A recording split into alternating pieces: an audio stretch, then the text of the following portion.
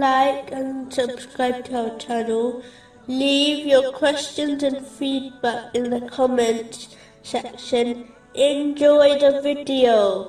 Continuing with the last podcast, which was discussing the aspects of piety, indicated in chapter 71, verse 3. Worship Allah, fear Him. One can only achieve piety when they believe they are not better than others, because a person does not know how things will end for them or others. Plenty of people who appeared evil became good Muslims, and plenty of Muslims who appeared good will be admitted into hell. An example of this is found in a narration recorded in Sahih Muslim, number 4923, which mentions the three who will go to hell because of their bad intention, even though they appeared to be great people, namely, a scholar, a charitable person, and a martyr.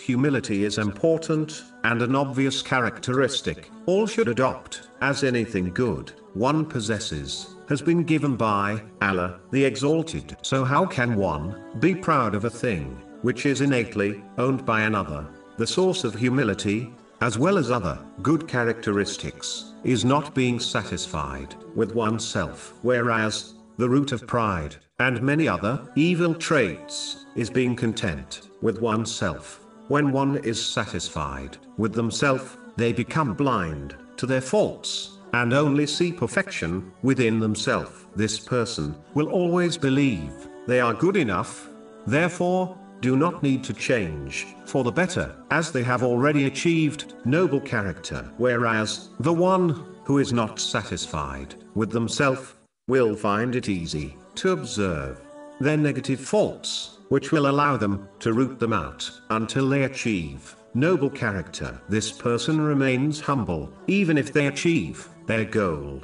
as they know the one who gave them the strength to achieve it was none other than Allah, the Exalted. When one becomes this self-alert, it aids them in controlling their desires, thereby preventing sins. This Muslim will consistently perform righteous deeds and avoid sins. This is true obedience and servanthood to Allah, the Exalted, which is a result of one being dissatisfied with themselves